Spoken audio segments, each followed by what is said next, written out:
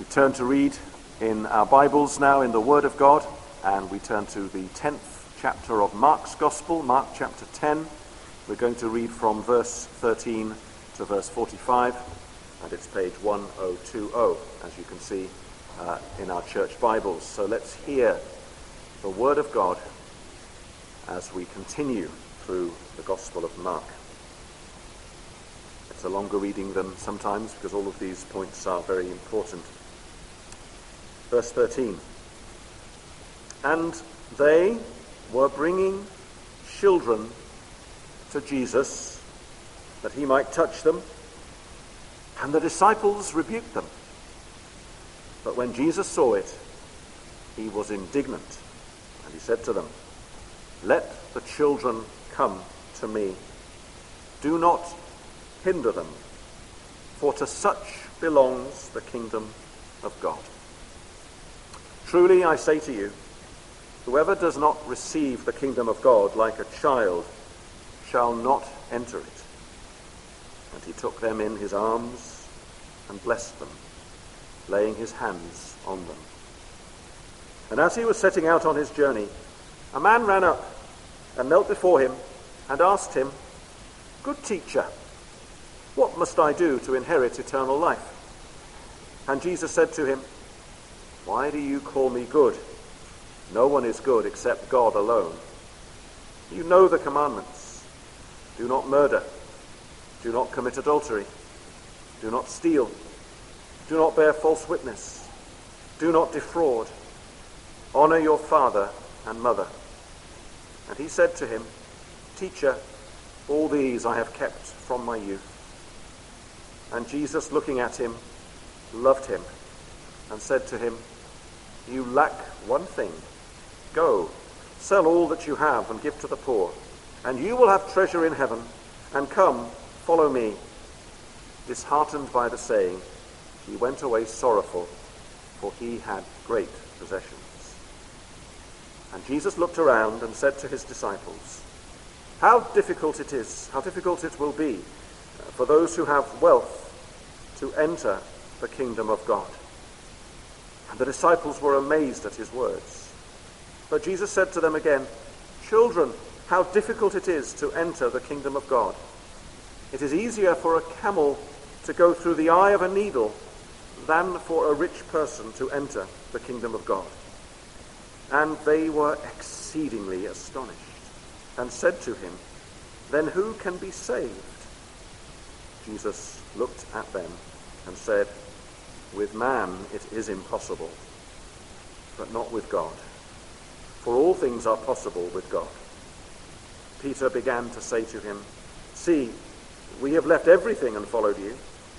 Jesus said, "Truly I say to you, there is no one who has left house or brothers or sisters or mother or father or children or lands for my sake and for the gospel, who will not receive 100-fold now in this time, houses and brothers and sisters and mothers and children and lands, with persecutions, and in the age to come, eternal life. But many who are first will be last, and the last first." And they were on the road going up to Jerusalem, and Jesus was walking ahead of them, and they were amazed, and those who followed were afraid. And taking the 12 again, he began to tell them what was to happen to him, saying, "See, we are going up to Jerusalem, and the Son of Man will be delivered over to the chief priests and the scribes, and they will condemn him to death and deliver him over to the Gentiles, and they will mock him and spit on him and flog him and kill him, and after 3 days he will rise." And James and John, the sons of Zebedee, came up to Jesus and said to him, "Teacher, we want you to do for us whatever we ask of you." And he said to them, "What do you want me to do for you?" And they said to him, "Grant us to sit, one at your right hand and one at your left, in your glory." Jesus said to them, "You do not know what you are asking." are you able to drink the cup that I drink, or to be baptized with the baptism with which I am baptized? And they said to him, we are able. And Jesus said to them, the cup that I drink you will drink, and with the baptism with which I am baptized you will be baptized. But to sit at my right hand or at my left is not mine to grant, but it is for those for whom it has been prepared. And when the 10 heard it, they began to be indignant at James and John. And Jesus called them to him and said to them, you know that those who are considered rulers of the Gentiles lord it over them, and their great ones exercise authority over them. But it shall not be so among you. But whoever would be great among you must be your servant. And whoever would be first among you must be slave of all. For even the Son of Man came not to be served, but to serve, and to give his life as a ransom for many. What kind of people were the disciples of Jesus? How does Mark portray them? Were they really impressive guys? Were they the kind of people that you would meet and say, wow, these people just leave me feeling that I'm nothing. They're so able, they're so capable, they're so switched on. They've got everything going for them. Were they like that? No. They were what we might call a very motley crew. They were inconsistent. They were proud. They were careless. They were fearful. And all the rest of it. They were a snapshot, they were a cross-section of human society anywhere and everywhere, including right here this morning at Grove Chapel. But what Mark especially shows us in his gospel account of Jesus is this: the disciples were very slow to learn, very slow to understand, very slow to get the message.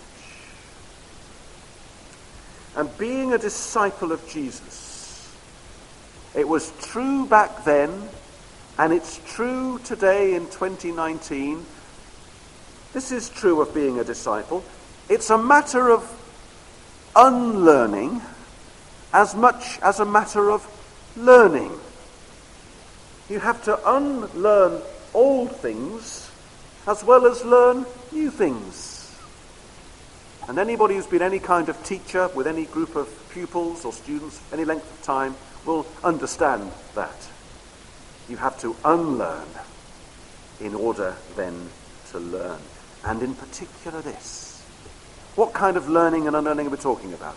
We're talking about the unlearning and the learning of heart attitudes. What do I mean? The way we look at ourselves, the way we look at the world around us, the way we think about God, the way we think about each other, the way we think about our reputations, the way we think about what we do with our time. We need a makeover, a renewal of the mind, says Paul. We need a new attitude, a transformation of what's deep down inside us. And the reason that I read quite a long section from Mark chapter 10 is because there are 3 sections in verses 13 to 34 which really should have taught the disciples an important lesson in attitude. What are they? Well, first of all, we have Jesus saying to the disciples, you need to become like a little child. You need to have the attitude of one who is humble and ready to learn. You need to, as it were, shrink yourselves down. And then you'll be ready to learn what it is to be a follower of me. And then we have that rich young man, that rich young ruler, And his problem was that he loved his wealth. He loved his stuff. He loved his property. And Jesus says it's very, very hard for the rich to enter the kingdom of God because they're too in love with what they have and what they own. And they've got to unlearn the love of riches. And then you have the third occasion is when Jesus says, for the third time in Mark's Gospel, listen, Peter, Simon, Andrew, James, John, Thomas, Bartholomew, the rest of you, listen to me. I'm telling you for the third time, you haven't heard me so far. We're going to Jerusalem, and there I'm going to suffer and be killed, and then on the third day be raised from the dead. And they didn't get it. They didn't get it. But doesn't this seem a bit weird to you, to be honest, right? That after all of these lessons in Mark chapter 10, along come James and John, striding confidently, no doubt, to go and see Jesus and say, Jesus, we want you to do whatever we ask. We want to sit either side of you on your throne in your glory. We want to be in the elevated places, in the top table, on the high seats. Matthew's gospel is even more remarkable in that they get Mummy to come with them. And Mumsy has to say to Jesus, will you do this for my little boys? Don't they quite get it? Haven't they gauged the complexion of the verses that we have here in Mark chapter 10? Aren't they seeing there's a bit of a theme, a bit of a thread running through this? It's not about being great. Back in chapter 9, you could have read this if we'd had time. There's an argument going on between the disciples. What's it about? They're having an argument about which of them is the greatest. And that really is the trigger that means that Jesus has to teach them all of these things in chapter 10 that we're seeing here. Now, they didn't understand. They didn't get it. Do you get it? Do I get it? Get what? The lesson of this passage. The message of servanthood. That servanthood is greatness in the kingdom of God. That's it. We come to verses 42 to 45 of chapter 10. And the first lesson we need to see is this in verse 42. In this world, in our world, greatness means lording it over people. Look at verse 42. You know that those who are considered rulers of the Gentiles lord it over them, and their great ones exercise authority over them. What do rulers of the Gentiles do? Says Jesus. They love to be the top dog. They love to have people bowing and scraping beneath their feet. They love to be hero worshipped. They love to be addressed by great swelling titles like great ruler, great leader, mighty one, even divine titles. You could think about the Roman emperors of the time. They were like that. Some of the emperors were given divine titles, Lord and God, some of them were called. Herod the Great was like that. The Pharaoh of Egypt earlier on had been like that. You bowed and you scraped and you lay prostrate on the ground when you were with these people. They loved to receive the adoration and adulation of the common people. They were a cut above everybody else. They never rolled up their sleeves and got down with the masses, as it were.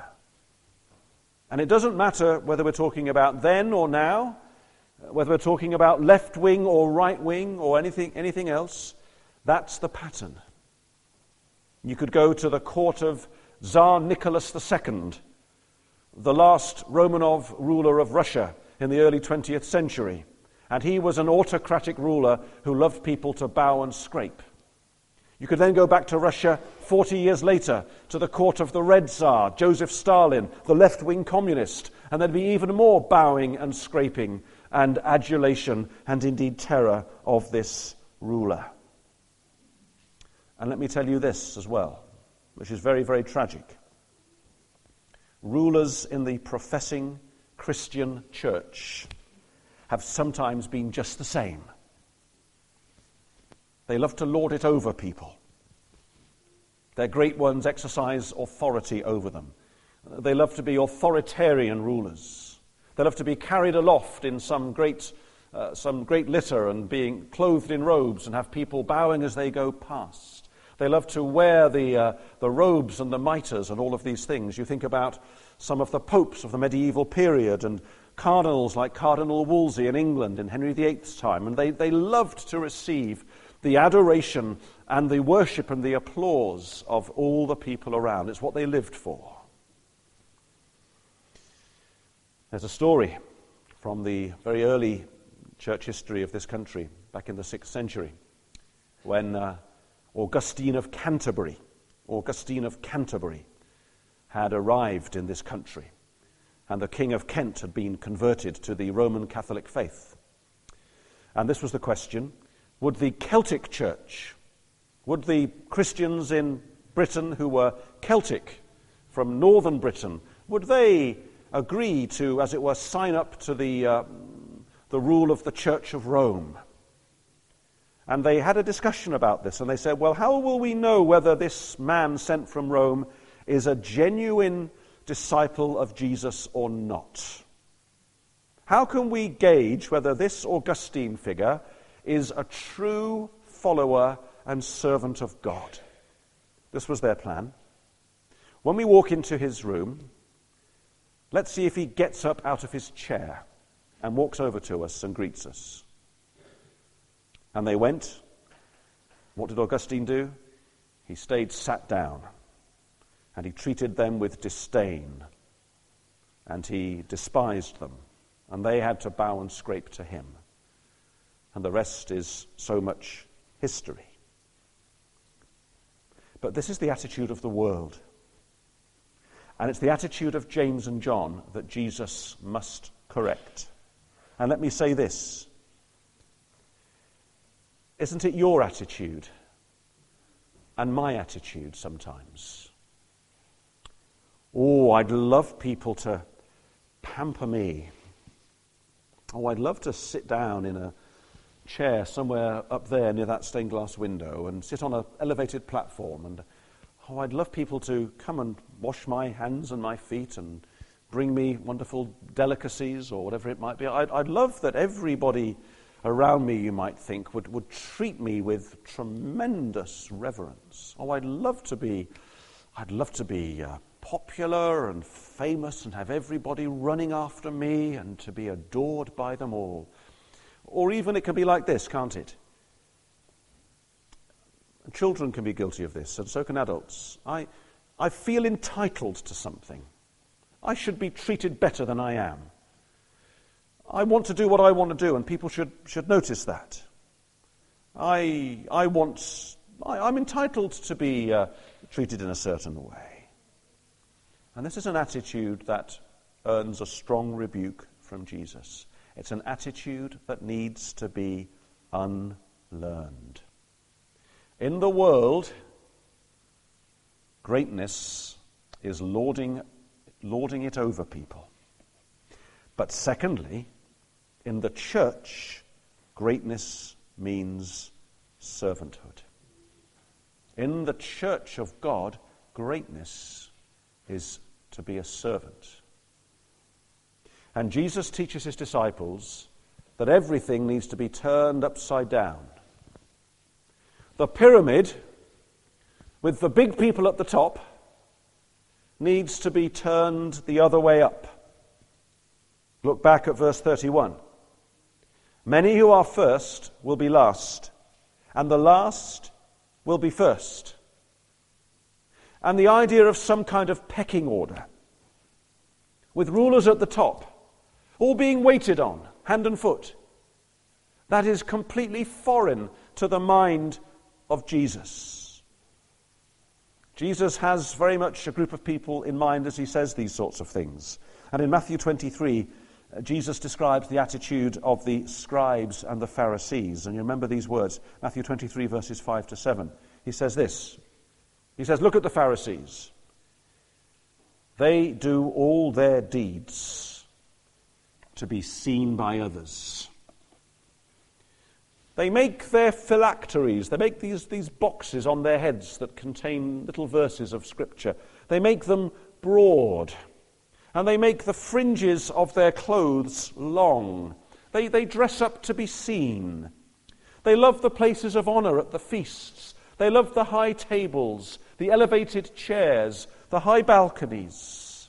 And they love greetings in the marketplaces, and they love being called Rabbi, Rabbi, Rabbi by others. You may have come across the musical Fiddler on the Roof with Tevye in Russia some 100 or so years ago. And Tevye, of course, is Jewish, and he has that famous song, If I Were a Rich Man, and all the rest of it. And he says, oh, if I could be in the synagogue and discuss the learned books and have everyone saying, oh, Rabbi Tevye, oh, to be honored like that would be the most wonderful thing of all. Oh, that's my ambition, to be honored and exalted. But Jesus says, you don't understand. If that's what you want, you're not a disciple of Jesus Christ. Because he goes on to say to them in verse 8, but you are not to be called Rabbi. For you have one teacher, who is Jesus, and you are all brothers. And call no man on earth your father, for you have one Father who is in heaven. Neither be called instructors, for you have one instructor, the Christ. The greatest among you shall be your servant. Whoever exalts himself will be humbled, and whoever humbles himself will be exalted. In the kingdom of God, greatness is service, and service is greatness. And what Jesus means above all, as we've said already, is a heart and an attitude of service. The emphasis is more on attitude than it is on actions. Why do I say that? Because our capacity to do things as members of this church, if we are members here, which I trust most of us are, our capacity to do things varies a great deal. Some can take on more, some take on less. People have different levels of ability and areas where they can serve. But the key thing is the attitude of service, which says, I am willing to be a servant. And it's a spirit in this. And it's a spirit that does not seek to be noticed, does not seek to be applauded, does not seek to be told how well we are doing. It's not the servile spirit of the prodigal son's elder brother, who says to his father, look, I've been slaving for you all these years and you've not noticed me or rewarded me. Why don't you give me something for all my hard work? I'm entitled to something. You see, the Pharisees, they did everything to be seen by people. But the faithful servant of Christ just doesn't give any thought to how much or how little he or she is seen. And that's the whole spirit of the New Testament, isn't it? Colossians 3:22 and 23, Paul says this to servants. When we say servants, we could mean employees, we could mean those in school, we could mean those who assist in any way at all in any sphere of life. And he says, when you serve, don't serve by way of eye service, as people pleasers, but with sincerity of heart, fearing the Lord. Whatever you do, work heartily, as for the Lord, and not for men. Whatever you do, work from the heart. Focus on your attitude, on what you need to do, and to do it well, to the best of your ability, and to do it humbly, without drawing attention to yourself. I remember a number of years ago, I worked in Vision Express during a holiday period as a student. It was a horrible job. I had to grind and polish lenses for glasses on these machines. And these plastic and glass lenses had very sharp edges, as you can imagine. And I'd come home each day with little cuts all over my hands from the sharp edges of these lenses. But I remember that we were told we had to make sure that they were all turned round in 1 hour. There was a 1 hour window in which you had to get an order done. And I can remember some of the guys who were there really kind of doing this all the time, and hands going up and legs going out and moving around and heads bobbing around. Oh, look at how hard I'm working. And it didn't actually help them get the job done. They were doing it to be seen by people. And you don't have to be waving your arms around furiously to be actually working from the heart, do you? That's the point here. Servanthood, service is very honourable. We talk about the National Health Service. We talk about the Civil Service, the Armed Services, the Police Service. Many of you here are employed in one form or another as public servants. I am a servant of God in this congregation. And you and I are all servants together. And it is an attitude and an idea that our society desperately needs to relearn: the honour and dignity of servanthood. Maybe you serve by hanging out clothes to dry, and you think, that's not really up to much, is it? That's drudgery, that's menial, that's like washing the disciples' feet. It's dull, it's not glamorous, it's unrewarding, it's just got to be done. I have to do this though, don't I? And if you and I had a biblical and Christian idea of servanthood, and there are things that we all have to do at every stage of our lives that we don't necessarily find very, very exciting, but the fact that we are serving the Lord and not men means that that servanthood is honourable and worthy and dignified. There is a quiet, peaceable, contented beauty about a spirit of genuine service seen in any of the Lord's servants. That takes me on to the greatest lesson of all. Christ himself is the great servant, isn't he? The Lord Jesus Christ is the true servant, the one who actually defines servanthood. And in the book of Isaiah, in the Old Testament, Jesus is the one who is called by God, my servant. And that is an honoured and exalted title. It's not a lowly title. It's not a dismissive title. For the one who is servant is Lord at the same time. There is no contradiction between the lordship of the Lord Jesus and the servanthood of Jesus, the servant of the Lord. I will even say this: his greatest greatness as your Lord and mine is seen in his servanthood. And through his servanthood, he becomes our Lord. It was said of the greatest generals of world history, the great men like Julius Caesar and Napoleon Bonaparte. These men were great. Why?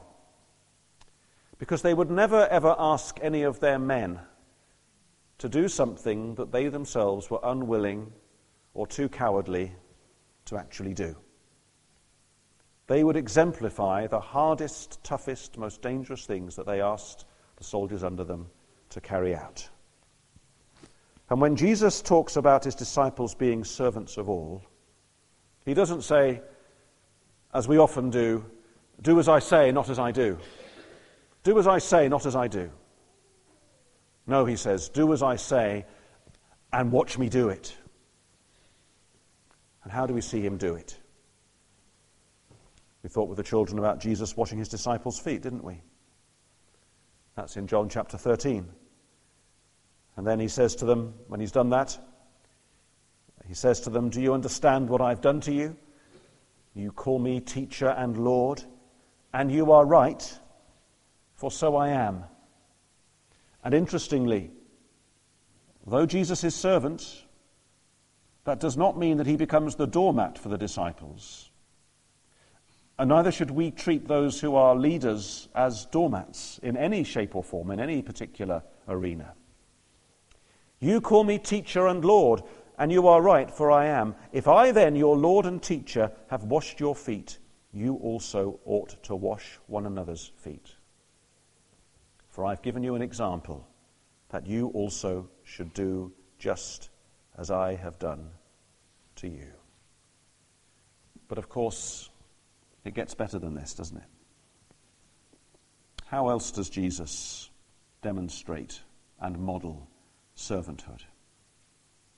And here in verse 45, we have that supreme, unique, gracious demonstration of the servanthood of Jesus.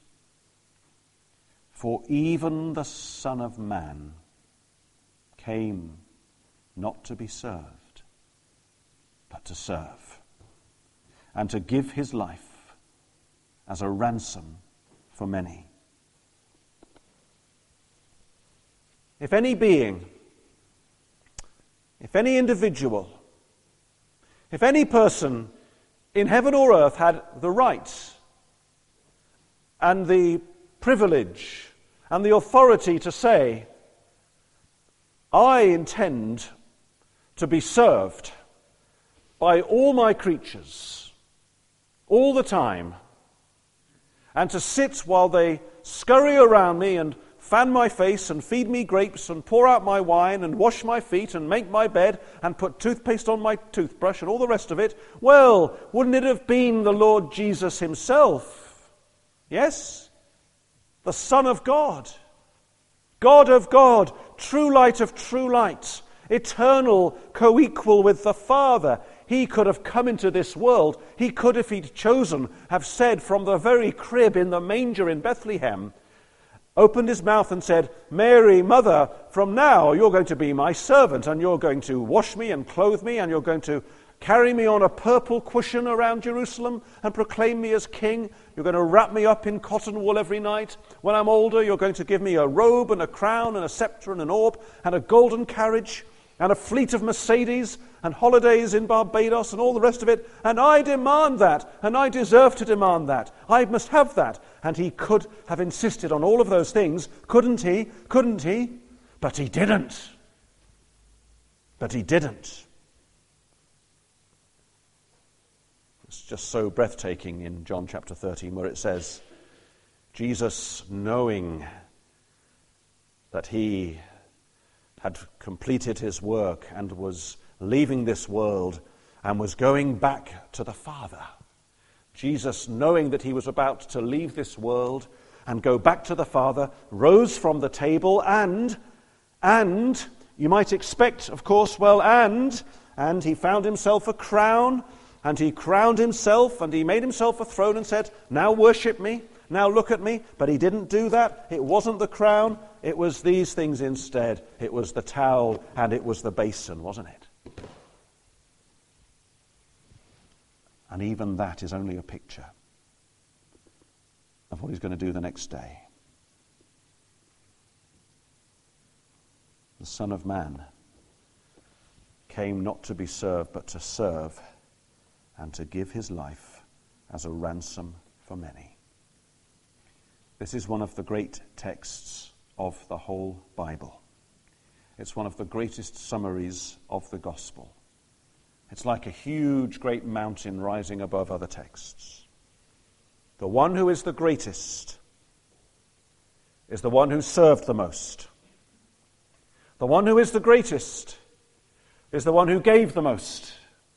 The one who is the greatest is the one who loved the most. No greater act of service has ever been given by anyone than this, the self-giving of the Son of God, who loved many and gave himself for many. Eternal God becomes the Lamb of God, becomes the substitute for sin, becomes the bloodied sin offering on the altar of the wrath of God, who by his death, who by his self-sacrifice, takes away the sin of the world and can take away your sin and mine now and forever. By his blood, by his death on the cross, and by that one death alone, the righteous for the unrighteous, Jesus Christ ransoms our souls, ransoms our bodies, ransoms our lives, now and forever. Can you imagine for a moment? Do you ever get excited when letters come through the postbox? I do. And then I think, oh, it's just a bill, or it's just another statement from the bank, or it's just something I'm going to file in the recycling bag, or whatever it might be. I don't really need that. But, every now and then you think, oh, wouldn't it be exciting if there was a really lovely letter from somebody and offering me something, making an offer to me?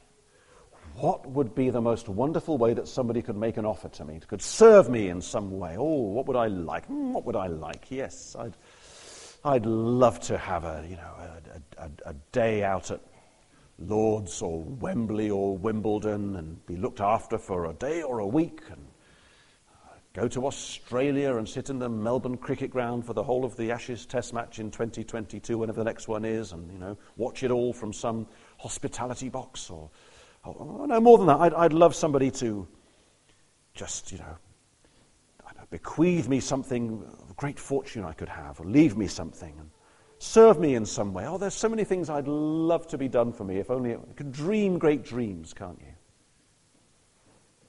What's the greatest thing that can be done for you? What's the greatest thing that can be done for you? Do you know the answer? It's that you should be given a new heart, a new mind, a new name, a new future, a new destiny, a new life. Be made new. Have the old, selfish, sinful, rotten, polluted, guilty self, the sin, the ugly desire, the lust, the greed, the anger, the self-pity, all the horrible, vile things inside you to be rooted out, and a new heart put in instead, and a new future, a new destiny, a new eternity with God forever, sins forgiven, guilt removed, no condemnation, and to be with God and with all his people without interruption, without sadness, without sorrow, without suffering. And along comes this king, and he says to you, I give you all this. I give you all this. I gave my body, I gave my soul, I gave my flesh, I gave my blood to give you all things. I give it to you for free. I ask for no payment. Come and buy without money, without price. This is yours. If you trust in Jesus, it's yours. You don't have to change and become better to earn this. You don't have to start coming to this church for a number of weeks and pass an exam and look as if you're the part, and somebody says, oh, I think you've deserved now to become a Christian. No. Who deserves to become a Christian? Jesus Christ came for sinners. Martin Luther once said, I believe, whenever the devil tells me that I'm a sinner, I thank God and say, yes, thank you for reminding me that, because Jesus came to die for sinners. If you don't think you're a sinner, you're in a very bad place. If you think you're doing well in yourself, you're in a very bad place. But if you know you're a sinner, you couldn't be in a better place. As long as you see that Jesus came for you, He came to serve you, to love you, to wash you clean. So as we close, we could say, James, John,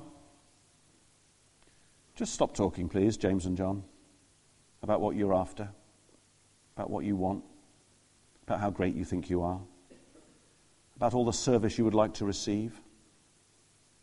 Unlearn everything you've ever learned in your little lives about what you think it means to be great. And learn a new kind of greatness. A greatness that is from another world. Do you remember how a couple of weeks ago we thought about that? We thought about how the love of God from 1 John chapter 3, the bicentenary service, the love of God is from another planet, from another world, from another realm. Here is the love of God in Jesus. It's from another place other than this world that we're so used to. There's a greatness here which bows and stoops and humbles and serves and gives and dies to make you and me alive again, really alive. More alive than ever before. And it's a love that wins our hearts. It's a love that remodels and refashions our hearts, isn't it? It transforms them from stony, selfish, I'm doing it my way, I want things done my way hearts, to a heart that is a heart of flesh, a warm, pulsating servant heart that says, Lord, I am ready to serve you. I'm ready to do what you want me to do. I hold on to no rights and no sense of entitlement. But let my heart be a copy of yours, Lord Jesus. Jesus says to James and John, doesn't he? You notice this. This is my final observation. He says in verse 39, the cup that I drink, you will drink. And with the baptism with which I am baptized, you will be baptized. And he's making a prophecy there, actually. He's saying, James and John, you will know something of what I know, in very different ways. What happened to James? James didn't live very long after the resurrection of Jesus, not all that long. King Herod had him put to death by the sword. He tasted the cup that Jesus drank. And John lived out his long years, but at the end of it he was in Patmos, in captivity. He knew what prison was like, and suffering and persecution mentioned here in this passage. Are you and I willing to drink the cup that Jesus drank? To be counted as servants of God? Because Jesus shows us that servanthood is greatness, and greatness is servanthood. Let's all be servants to the great servant and to one another. Before we continue to think about one or two of these things, we're going to sing.